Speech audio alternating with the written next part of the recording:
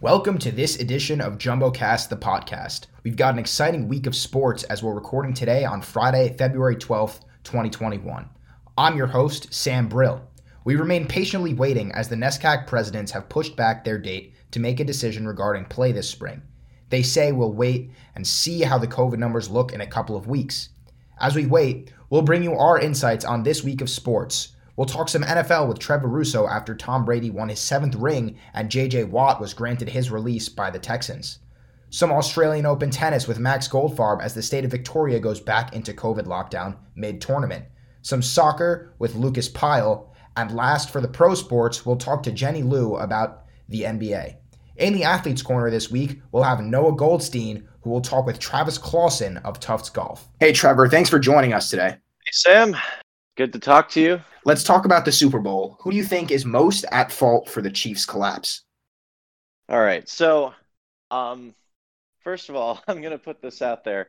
I'm going to say I don't think the refs were as big of a part of the loss as everyone else thinks it was. I'm sure I do agree that I think the fouls were pretty slanted in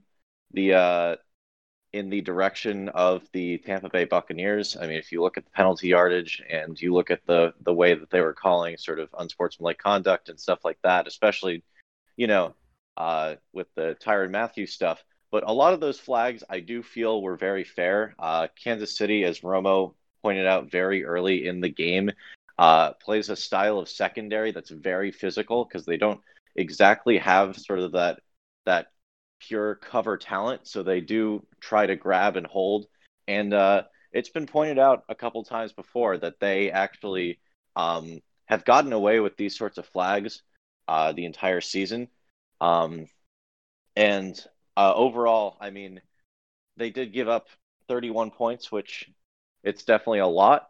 But I think the real story, as everyone knows, is the fact that their offense, one of the historic offenses that we've seen in the past 10 years or so, Kansas City, so explosive, only scoring 9 points and especially no touchdowns.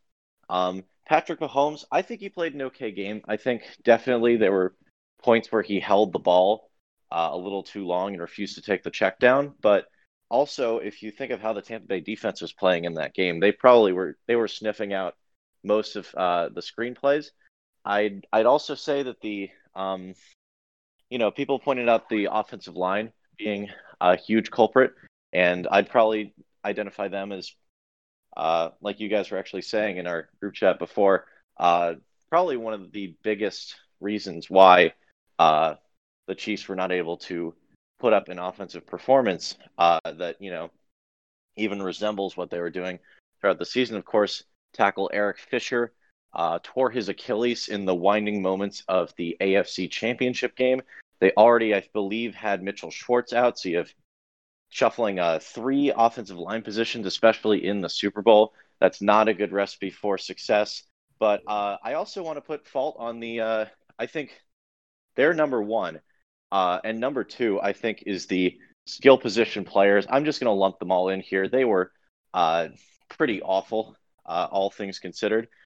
Clyde Edwards-Helaire, I don't think he's shown anything, or he's certainly not shown anything encouraging for being that true number 1 back.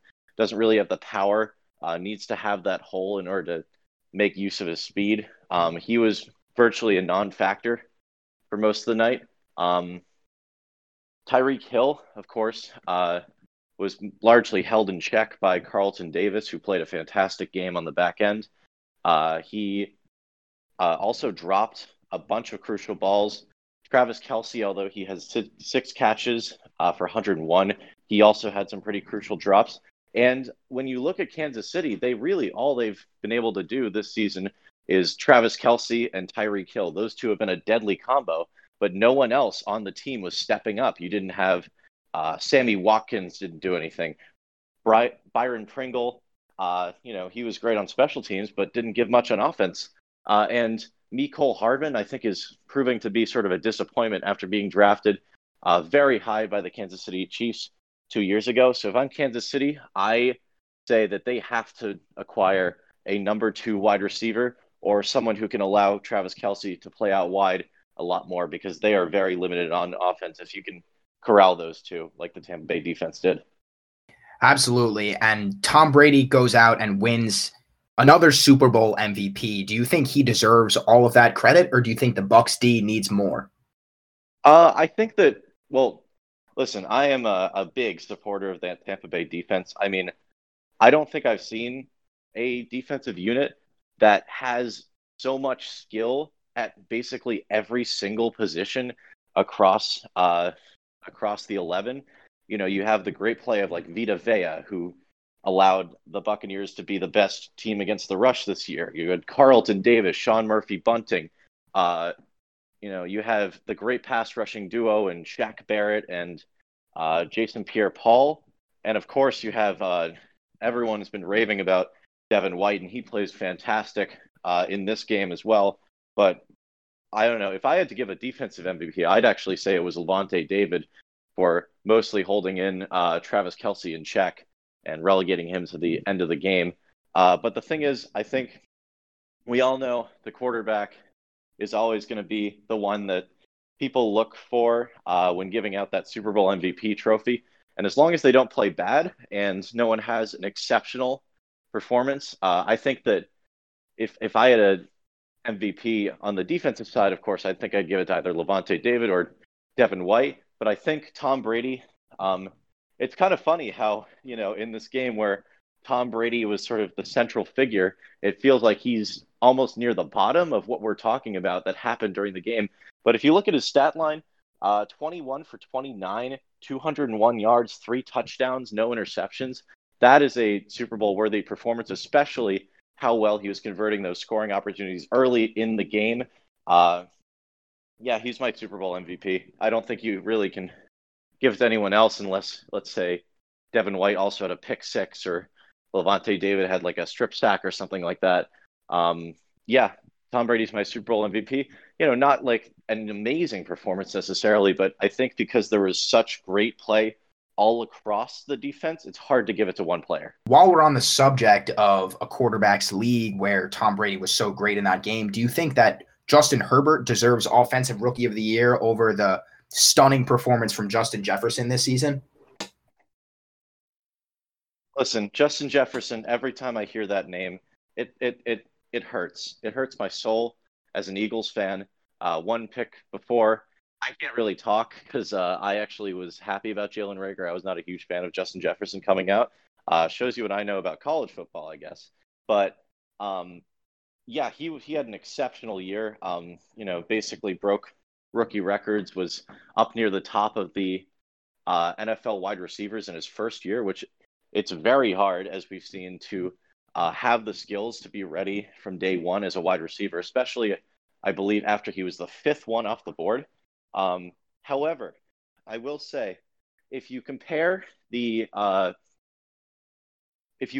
how hard it is to start on day one as a wide receiver to how hard it is to start day one as a quarterback and dominate, I'd say that, you know, I think you pick quarterback every time. It's so difficult, as we know, in the NFL to play quarterback. And while Justin Jefferson did break all these receiving records, you know, Justin Herbert was also breaking rookie quarterbacking records all over the place. And, you know, I think that he was definitely given a raw deal by some of that poor offensive play calling in San Diego, and especially the decision making by Anthony Lynn. But he wildly exceeded any expectations for anyone had for him. Had essentially a Pro Bowl type season at rookie quarterback, which I think it's remarkable. I definitely give it to Herbert over Jefferson, but it's pretty close. And I think if Herbert even struggled a little bit, it would have gone to Jefferson. So let's take it a little bit around the league now. What's your take on the J.J. Watt situation in Houston, and what does that turmoil and this new concept of player leverage in the NFL, what could that potentially mean in the future? Yeah, it was pretty shocking. I rolled out of bed this morning, checked my phone, and saw that J.J. Watt, the face of the Houston Texans, had basically negotiated a release with the team he had set so many records with and gotten that huge contract, and ultimately is probably going to go into the Hall of Fame as a player of the Texans. It's shocking to say the least. I mean, we were discussing a little bit before, but the fact is, I don't think there was going to be that big of a trade market, and I honestly think that uh, the implosion around Houston right now would have made the circumstances of a trade really hard. I mean, we're talking about a team that I believe just a couple days ago, their team president just walked off and quit. I mean, the Houston Texans are imploding at a rate I have not seen a team do in the NFL in some time. I mean, I saw a list earlier. Basically, they've in 1 year they've jettisoned DeAndre Hopkins, Bill O'Brien, the team president of the Texans, who I should really know his name, J.J. Watt, and now Deshaun Watson also wants out.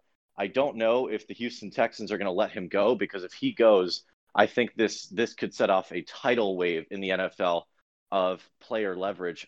You usually look at the NBA as the sort of league where the players sort of run the show, and for a while it has been sort of the owners and the GMs and the coaches who have been able to mostly keep players in check. But I mean, you're seeing news pop up all over the place of just players who are unhappy where they are.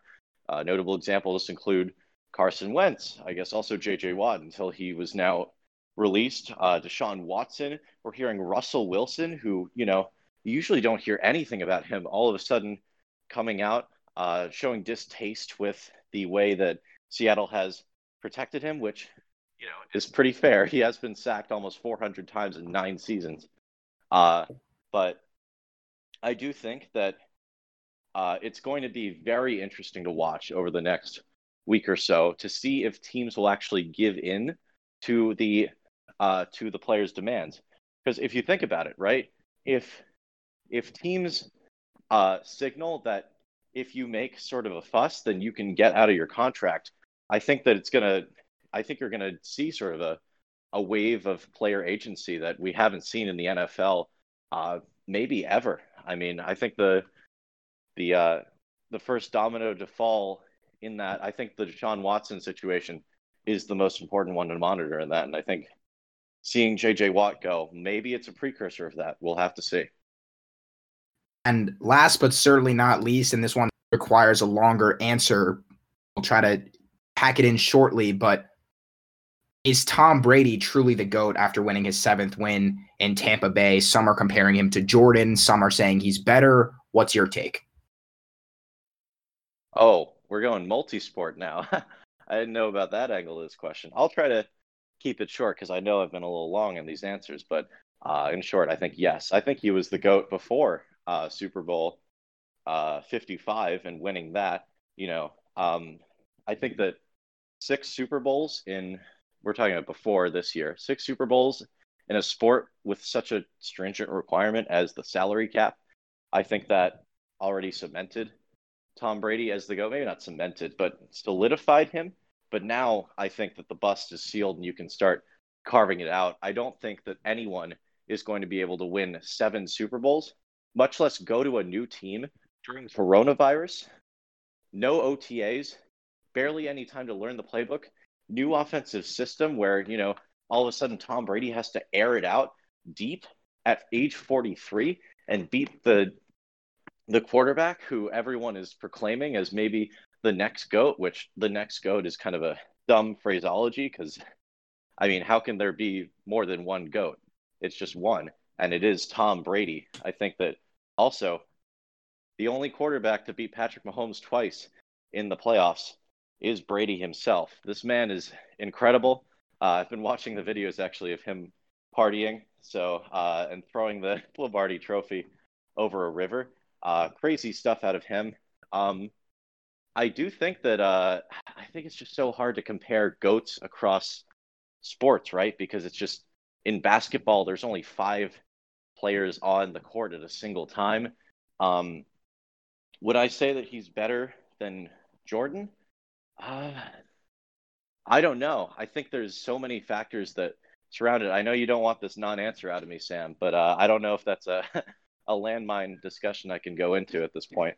But yeah, I think in terms of football, I would say that Tom Brady is the undisputed king, and there will never be another like him in the NFL. All right, Trevor, thanks for joining us today. And we'll use that GOAT talk to segue over to the Australian Open, where Max Goldfarb is joining us today. Max, thanks for joining us. Happy to be here. Thanks for having me. So, do you think that Serena Williams can win her first major title since 2017? She's got 23 Grand Slams on her career, just one shy of Margaret Court. Do you think that she can tie and maybe even find number 24 and 25 in this year, or potentially even at this Australian Open? Yeah, I mean, I think there's a pretty good chance. The field to me seems pretty wide open. As we saw a couple of days ago, Sophia Kenin, the reigning Australian Open champ, lost in the second round. And if you look at the recent Grand Slam results, there have been different winners in the past 6 Grand Slams, and I'll argue that Kenin was the closest thing to consistent with a finals appearance in the French Open of last year, after having won the Australian earlier in the year.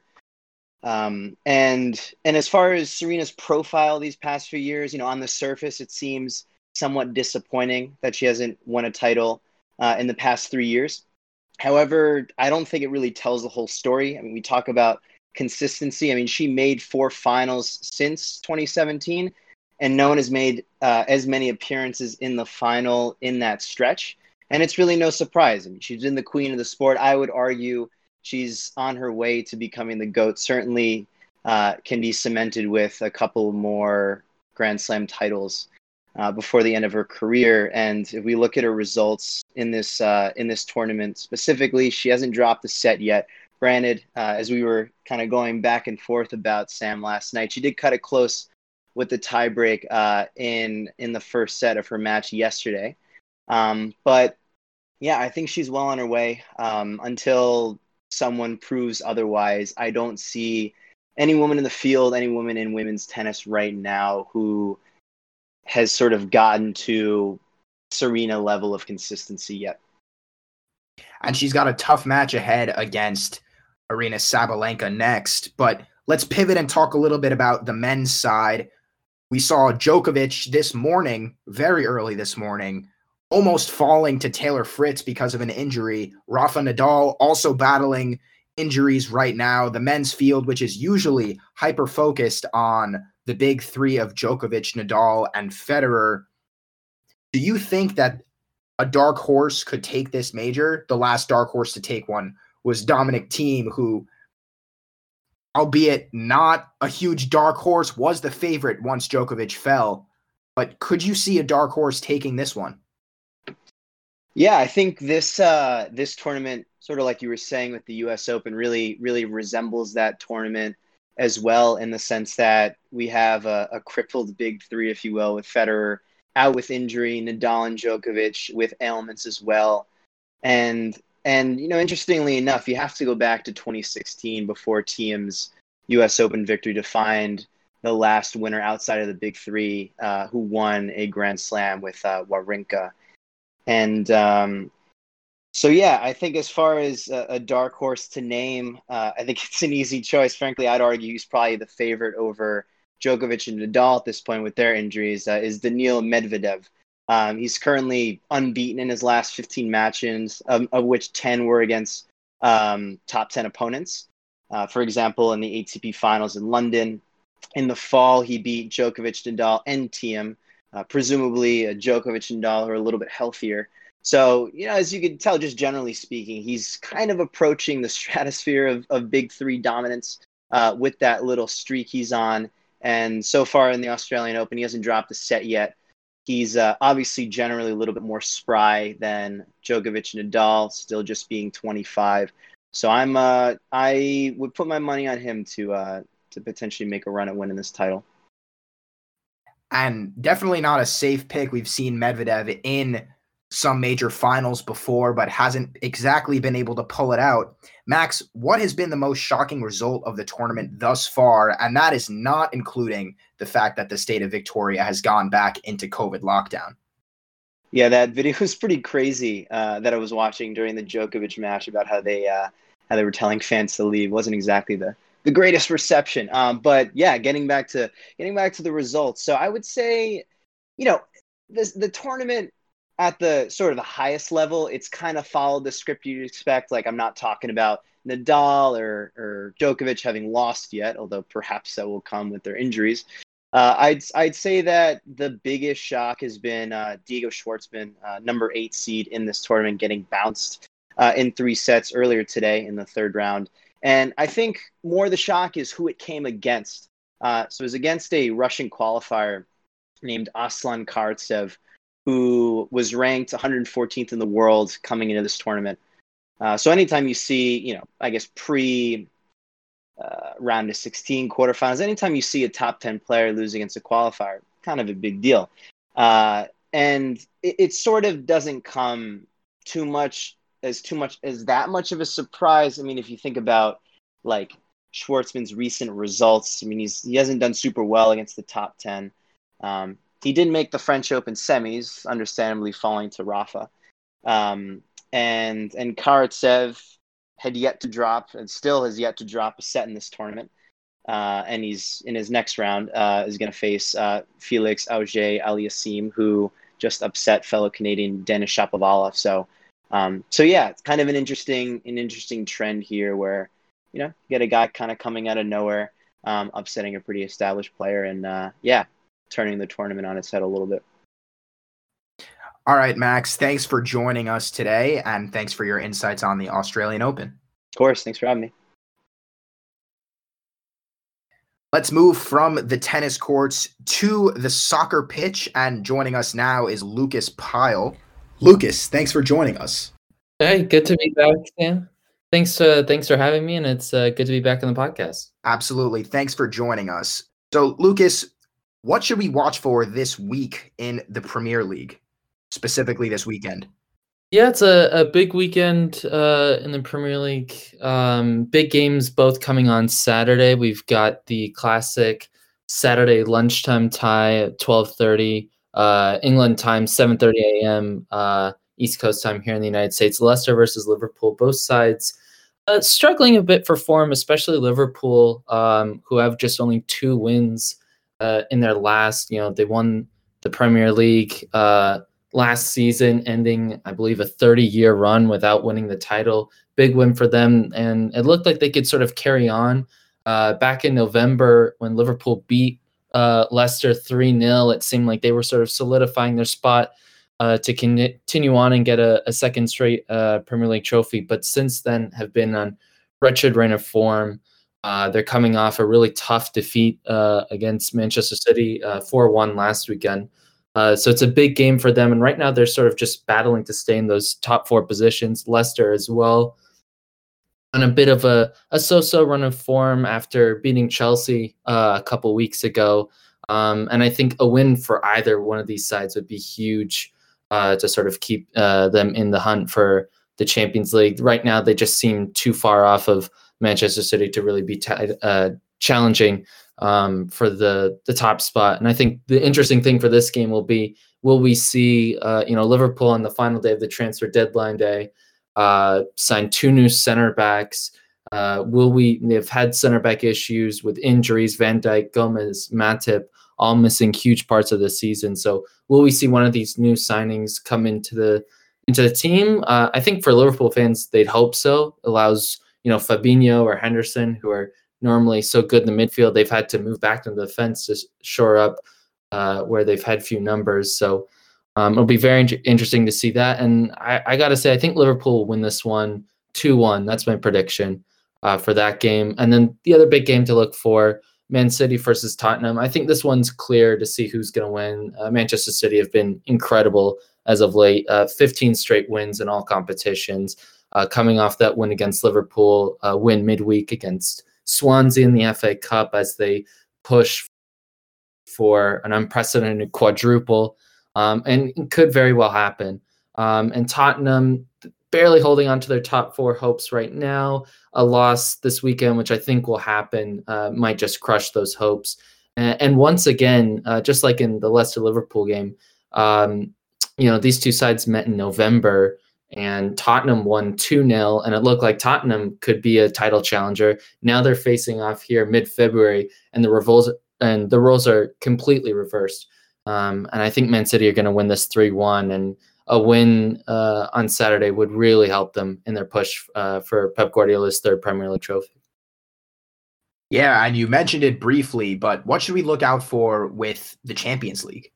Well, so yeah, Champions League starts back up again, and this one has certainly been interesting. Because of COVID, not only has it been difficult to sort of get sort of domestic leagues in place, which I think leagues have done a good job of getting games going. Having a testing regime, but of course with the Champions League, where you have to travel to different countries, that just brings a whole new element into it. So 2 games on Tuesday. One of them, RB Leipzig versus Liverpool, is actually being played in Budapest instead of in Germany because of COVID and because of the new sort of variant of COVID in England. The German government just did not want to allow an English team, Liverpool, to come in, so they're having to play in a neutral venue.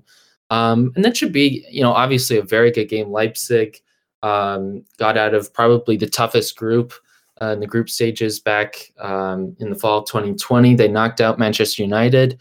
They're an aggressive team. Very surprisingly, their top scorer is their left wing back, Angelino. And so, it's a very good team, and Liverpool will certainly have to be at their best. Leipzig actually are playing right now in their game. Liverpool playing tomorrow. So I think maybe the results of those games in their own respective leagues might influence how they sort of approach the game on Tuesday. And then, of course, the other big one is sort of the one that everyone's looking forward to watch, Barcelona versus Paris Saint-Germain. For soccer fans, they'll remember 4 years ago when these two sides met in the round of 16, the incredible comeback of Barcelona scoring 3 goals in the final 5 minutes of injury time to sort of somehow get them through in that. So 4 years on, a really big game. Barcelona in a bit of a rebuilding season. Messi, of course, this looks like it'll be his last season with Barcelona. They have a new coach, but they're starting to improve on results. Antoine Griezmann is starting to find some form after really struggling initially since coming to Barcelona. They've got some good young players coming in. Pedri has been pretty good for Barcelona. And Ronald Koeman, their new managers, certainly starting to get more comfortable in this sort of bigger role as Barcelona manager, coming up against Paris Saint-Germain, who are actually on a little bit of a dip in form. Normally they dominate the French league. Right now, I believe, they're not in first right now. They have a new manager, Maurizio Pochettino. And it should be, a really, really, interesting game. I think on paper, PSG have the better team. Of course, they've got Mbappe and Neymar. But it'll be incredibly interesting to see, how these two sides, face off. Messi coming up against his former teammate and Neymar, and we'll see how it goes. I think, PSG have the better players. I think they should win this, but it'll be a really interesting one to watch, and that's certainly the one that I'll be watching. Awesome. Thank you, Lucas. Thanks for all of the soccer talk, and thank you for joining us today. Yeah, thanks so much for having me. So as Lucas mentioned briefly, we've had a bit of a challenge so far with the pandemic. We saw that with the Australian Open, obviously the state of Victoria going back into lockdown. And now we're bringing in Jenny Liu to talk about the NBA. Hi, thanks for having me. Thank you for joining us. And our first question today is going to be, how is the NBA handling the season amidst COVID-19? So I thought they handled it a lot better last season with the bubble and the testing protocols, and I think they're still trying this season, but it could be better. Obviously, I understand that players don't want to be apart from their families again for more months this time because last season it was just for the playoffs. But I think the least the NBA could do right now is not allow fans, and that's not a league-wide rule right now because a few teams are allowing fans right now, including the Jazz, which I see a lot of fans in the stadium than I would expect. And they are planning to open up more stadiums, which I think is a mistake. And what happened with Kevin Durant the other week when he was allowed to play, but then pulled out of the game third quarter when the a person he was in close contact with tested positive was a huge blow to the NBA's image regarding COVID, because he should have never played that game. So it really made it seem like the NBA were just faking their concerns about COVID. And another thing is that I think the All-Star game would also be a mistake if allowed to happen. I think voting for All-Stars and naming the All-Stars and giving them bonuses should still happen. But that should be all. I think the NBA should just forego the All-Star game.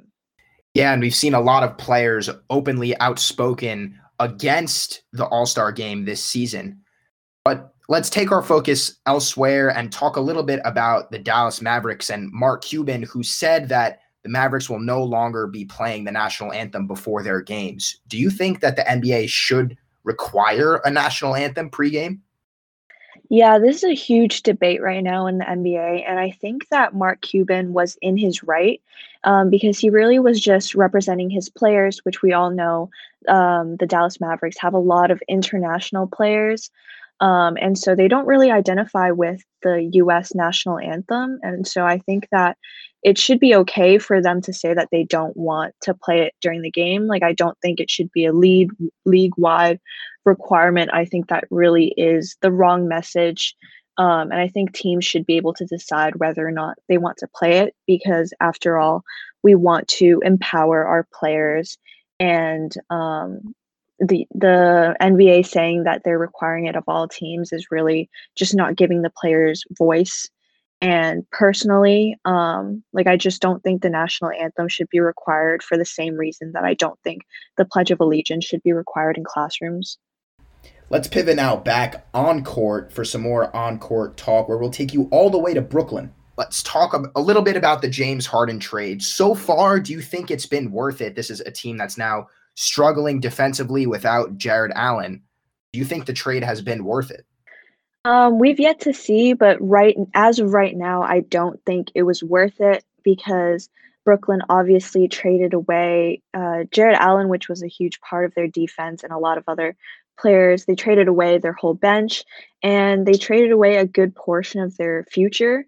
So whether or not the trade will be worth it really depends on if he wins them a title, and he has to win them a title within the next few years.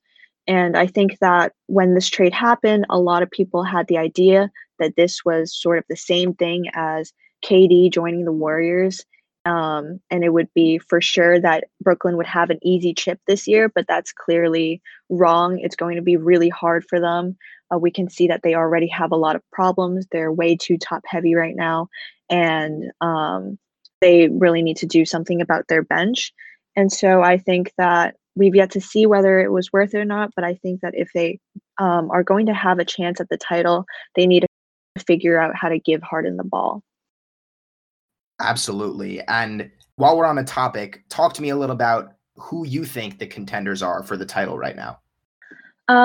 So obviously we have the Lakers, which they have a really deep bench, and during the offseason they made really great trades and moves. And so I think that they have a great chance at repeating this year. But this is a pretty special season. Like, we've seen that any team can beat any other team right now. And I think that other front runners for the title are the Utah Jazz, which is arguably the best team right now in the league. The Denver Nuggets, of course, and in the East. We have Bucks, but I think the 76ers also have a very good chance. Awesome. And talking a little bit more about greatness, who do you think the Rookie of the Year and the MVP are going to be this season? For Rookie of the Year, I think that LaMelo Ball is the clear front runner, and I have to admit that I didn't really believe in him before the season, and it took me a long time to warm up to him.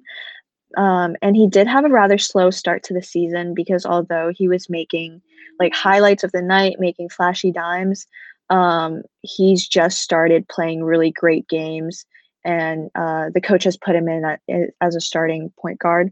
And so I think that he's really showing that he's not just a playmaker for others, but that he can also get his own baskets. And James Wiseman is a close second, and I think he's been really great. on the Warriors before he had to sit out this last road trip.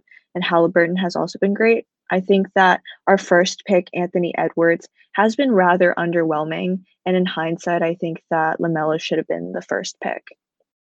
And in regards to the MVP, I think that the top three right now are Embiid, Jokic, and LeBron. And KD and Kawhi and Steph are obviously on the chart. But I think that, the three are really Embiid, Jokic, and LeBron. And LeBron has been super consistent and reliable as always, but I think that Embiid and Jokic have a lot more impact on their team right now. And Embiid is obviously having a career year, and Jokic has been dominating and leading the Nuggets. And personally, I would go with Embiid, but it's very, very close between those three. Absolutely. A lot of star power in the NBA right now. Jenny, thanks for joining us today to talk about the NBA. Thank you so much. And now we're going to send you to the Athletes Corner, where we have our very own Noah Goldstein speaking to Travis Clauson of Tufts Golf. Hi, everyone, and welcome to this week's edition of Athletes Corner. I'm Noah Goldstein here alongside Travis Clauson of the Tufts Golf team. Today we're going to ask Travis a couple of questions about golf, what the team is up to, and what they're looking at COVID-wise. So first, Travis, I want you to just give everyone a little bit of background, if you don't mind, on what the team has been able to do with COVID, what you're hoping to do soon, any news you're waiting on, anything like that. The state of the team right now. Thanks for having me, Noah. Basically, just as other teams go, we can't play. We're looking for competition. We've been competition-less since last fall, unfortunately. But luckily, due to the just the idea of golf and the fact that it's naturally pretty socially distanced, we've been able to practice per normally. In the fall, we had a full practice schedule, going out to the golf course 3 days a week, and we were able to still follow protocol and make that work. So it was still a decently fun semester, and we got to do more than other sports, I understand. But the main goal is still to get out on the course and play in tournaments against other schools. That's what we're here for. And so we're looking to possibly do that in some form in the spring, but it's not looking good. I know NESCAC is not close to having much serious competition.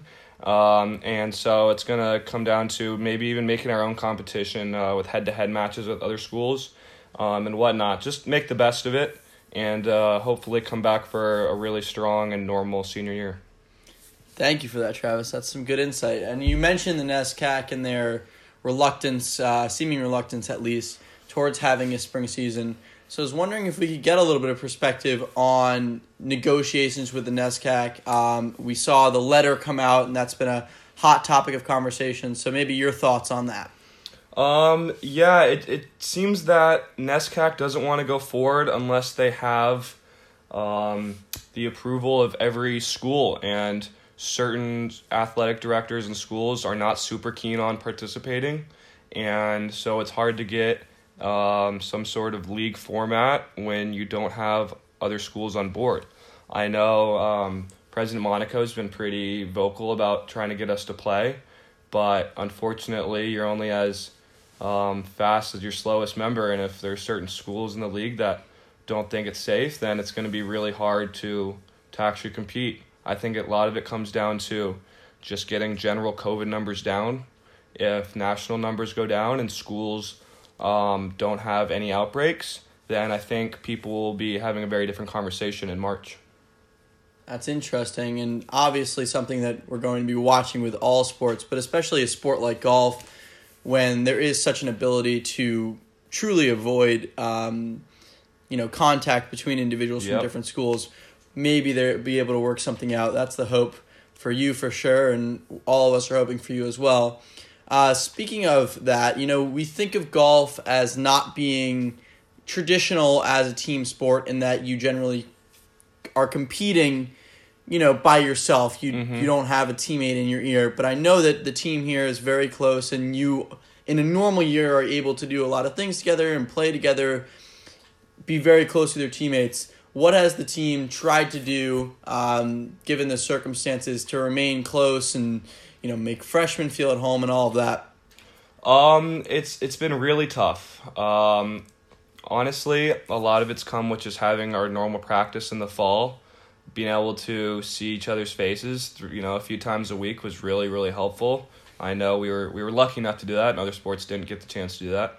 So just being able to compete with ourselves was really nice. In the fall, we had a ton of intra-team events where we would do, 2-man competitions. We would do some scrambles, some head-to-head match play. And so we were able to keep the competitiveness up and keep some good team chemistry going.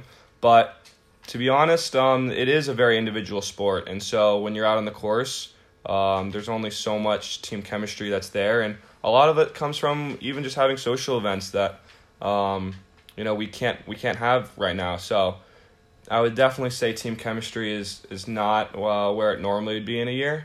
And that's part of what we're looking forward to getting back to normal, is being able to hang out with ourselves and be more of a family than we can during COVID. Thank you for that, Travis. All right, now just to wrap up, we'll do a couple of fun questions. So first I got to ask, who is Tufts Golf's Bryson DeChambeau? That's Mac Bradle of the lacrosse team. He's a multi-sport athlete. He's not the biggest, but pound for pound hits it incredibly far. But he's getting rivaled now by Malcolm Herbert. He's undergoing wrist surgery, but he is Mr. Speed on the team, and I know he's been watching a lot of Bryson videos trying to get that yardage up. So speaking of Bryson, who hits the longest drive on the team? I think that is Malcolm Herbert right now. He uses all 6'2" of that frame, and he can get a lot of speed. But I think if Mac was able to spend a full season on the golf team, he might be able to compete. He spends half his time out in lacrosse, so I don't blame him. Get that. All right, who has the most golf style on the team? Golf style? I think I have to go with myself there. Honestly, I've got some good color coordination, tons of logos from around the country, and so I'm gonna give that one to myself. All right, and what professional golfer is Adam Schwimmer most like? That's tough. I think he's a Jason Duffner type of guy. Duffner keeps his head down. People, not a lot of emotion on the course, but he comes up when he's needed, and I think he's gonna have a really good senior year. And one last question: who is the team's John Daly? Oh, that's a tough one. Without getting into too much specifics, I think that's also Mac. Just an absolute character on the course. But now that I think about it, I think Henry Hughes, who's a graduating senior, also has a lot of John Daly traits. He shows up to the course, no practice, no practice swings, and he can reliably beat most of us and really doesn't put any work in. And John Daly, I think, once said, if I practiced as much as Tiger, I'd be better than him. But it's kind of how I feel about Henry Hughes, too. All right, well, that will do it for today. Thank you so much, Travis. And this is the Athletes Corner. Thank you, Noah.